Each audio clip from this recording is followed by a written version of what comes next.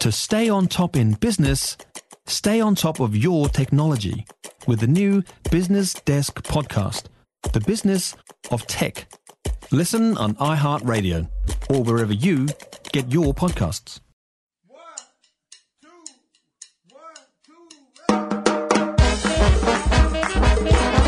Oh, g'day there. Welcome to the re-wrap for Friday. All the best bits from the Mike Hosking breakfast today, starring Tim Dower on News.ZB. I am Glenn ZB. Oh, we put those bits in a Celia package. That's right. Did I say that? I don't think I said that. Anyway, we this morning we've got a little customer service issue with Air New Zealand. Some people are so disgruntled with the customer service at school they're not going. And we are going to recommend some TV to you. But before any of that, Labour sent Tim Alisa. Got a note in my letterbox from the Labour Party yesterday, and I guess you maybe have had one of these as well. It was all about the budget. And if you've read yours, maybe you too were surprised what a great sense of humour the people who composed this little document must have. It's an A4 sheet. Nice and glossy and in colour, folded in half twice, so it actually feels like a little booklet you're getting. On the front page, headlines say something along the lines of, here's what we've done for you in the budget, kind of lining you up for a terrific piece of satire. So I opened it up, fully expecting it was going to be one of those customised things like the supermarkets send out, and expecting the inside of the document about what the budget did for me would just be a plain white sheet. Joke's on you. You know, this page intentionally left blank because there was next to nothing in it. Next to nothing. Cost of living payment? Nah, not for you, mate. Winter energy payment? Forget it. Benefit increase? You're kidding, aren't you? Cheap public transport? Well, not where I live. No public transport. And so it goes on. I've got to be really honest, though. I do buy petrol. So, yeah, I benefit from the fuel tax discount. But hang on, that was pre-budget and then extended on the day. There are about a dozen or so points on the list, 12 or 13. I chuckled my way through down to the last one.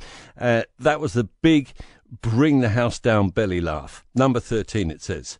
And we're doing all this while continuing to manage the economy responsibly. It's just brilliant. It's absolute comedy gold. And now we've got the OECD telling us to fight for our rampant inflation. To fight that, we need to stop fire hosing the economy with cash. You think Grant Robertson's listening? Of course, my question is, who sends letters anymore? Isn't it all emails? Well, apparently some people just not that good at emails. Let me say up front, before I reveal something to you, up front that I am a very big supporter of our national airline, not least because we own so much of it, but because I like to ride on Air New Zealand planes. I enjoy the vibe and the feeling. I like the food. I like the people, and when you get on a plane, especially if you're travelling long haul, you're getting on for one of those 12, 13-hour journeys, you get on the plane and it's almost like you're halfway home when it's one of our planes. Having said all that, and that's not a paid advertisement, by the way, that's just personal experience, there's a few things that need to be done. With Contact right now, I tried to ring the airline, and when you get through to the 0800 number, it says, we're very, very busy at the moment. Please be prepared that you may have to wait, and then the sort of shift in the voice, 3 hours to have your call responded to. That's what it's like at the moment. And they admit this. They say they are flat tack. We are ringing because we want to get travelling again. So I thought, okay, I know what I can do. This is only a minor thing that I want to query about. Why don't I send you an email? And we'll see if we can sort it out that way. And here's the email that came back. Thank you for contacting Air New Zealand. If your query is urgent, please reach out to us on one of the contact numbers below. No, I don't have 3 hours. For a response to your email, we currently estimate it will take a member of our team 10 to 15 business days to get back to you. So I don't know if I'm going to leave another 10 to 15 business days. That's a while to respond. That's to answer an email query. Now, as I said, I don't want to take silly pot shots at the airline, which we know has been through a terrible time, and we all support, and I'm sure there's an awful lot of us can't wait to get on a plane and travel again. But seriously, 10 to 15 business days to answer an email is surely pushing it a little bit. Don't you think? I don't know. How long do you expect to wait to get an answer to an email? Well, I run a clean inbox policy. You do? I like you just don't answer any of them. I just delete them without reading them. Delete. But at least it's a clean inbox. Well, it explains an awful lot about why it's so difficult to get an answer out of you. I was thinking you had a 10 to 15 business day policy. And that's just in conversations. You just have never. You just delete. Fair enough. Wrapping the week after the news and sport at 8 o'clock. Also, before 8 o'clock, we'll try and find out what's been going on in Oamaru. Something really bizarre about the public loo in Oamaru, which almost rhymes. Yes, to become completely clean, my clear inbox policy basically involves me setting up a whole lot of other folders and just moving all the emails into those other folders. So really, I never actually get rid of anything. I just hide them away, sweep them under a sort of a folder style rug.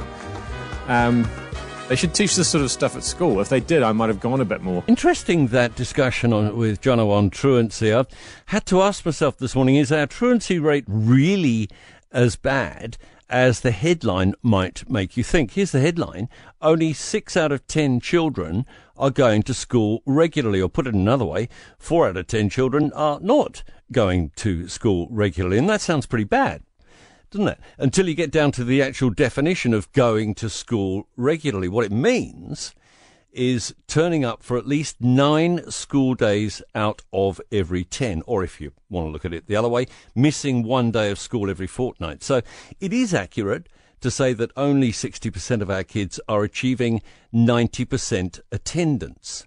That to me sounds a little bit better. Is it the running sore that you might have thought from the basic headline, or is it about what you expect? Every parent knows that there are some days your kids just really don't want to go for whatever reason. Sometimes they're genuinely sick. Sometimes they're not in the mood. Something else is going on. As a parent, you make the call on the day, don't you? You either give them a little nudge just to get them out the door, or you think, no, okay, we'll give them this one. Keep them home for a day. Anyway, the government knows best, and it thinks we should be doing a lot better, so we do have a new plan now, as we mentioned, to get more of our kids in school more of the time. All good. I mean, nobody thinks for a minute that it's smart to miss out on education, but if your kid's doing well and regularly go and turning up and your work's good, well, can we afford a little give? I hope this doesn't turn out to be another case of an expensive, mostly wasteful, broad brush policy. We need some targeting when it comes to dealing with this. Let's see the energy go into not those kids who miss the odd day every now and again, and because of the way it's counted, as Jono explained, turn out to be truants. Surely the target kids are the ones who are really missing out badly, the ones we call chronically absent. And that is a kid who misses 3 days of school in a fortnight. They, to me, are the truly truant kids, about 1 in every 12, and that is a big number. These are the ones we see walking the streets, hanging out in the park, getting into fights at the mall or the bus stop, wherever. These are the ones that we can actually save from falling into some seriously crappy lifestyle choices later on. Not the regular teen who just needs the odd mental health day once in a while. Yeah. You see, Tim, the school, it's about the masses. It's not about being targeted. That's why I hated it so much. Because I felt like nobody was really taking enough notice of me personally. And I caused maximum disruption as a result when I was there. We're just going to finish up here with some recommended viewing for you, courtesy of Tim. He's been watching the telly. Seen an alien he likes the look of. Great telly. Just by the by, great telly. Best bit of telly on free-to-air at the moment. I don't know if many people still watch free-to-air, but I do. Has got to be Resident Alien. I don't know if you've heard of this show. It is a fantastic show. The scenario is that an alien has been dispatched from his far distant, very distant planet to take over and control the Earth, wipe out humanity, and then move on and, wipe out the next planet. But it's an hilarious character. It's set in a very cold bit of the United States. I forget which particular state it's set, but I watched one from earlier on this week, yesterday afternoon, and the alien has gone and got himself stuck halfway down a glacier in a bit of an accident, and he's starting to turn back from his human form into an alien form, and there's blue blood dripping all over the glacier. It's hilarious stuff. So is it a bit like a chilly Mork and Mindy? Oh, it's Mork and Mindy was children's TV, wasn't it? It was intended for a child audience, whereas this is intended for an adult audience. It's very dry, it's very, very funny, and he obviously thinks like an alien but looks like a human because he's stolen a human doctor's body and has a job in a town as a GP, which is why he's called The Resident, and so on and so forth. It's just got such great potential. It's been a huge amount of fun. I can't wait to see the next one. Was Mork and Mindy really for kids? I mean, obviously I was probably a kid when I watched it, but I thought it was very sort of modern. You had a woman and an alien in a de facto relationship. Well, they were living together. They ended up getting together, didn't they? I think they did. Anyway, ahead of its time. I'm Glenn ZB. That was the rewrap. Very adult, usually. I don't want children to listen to this. It's bad enough I've ruined my own kids' lives, let alone ruin other people's. We'll be back here on Monday with more. Who knows who'll be hosting then?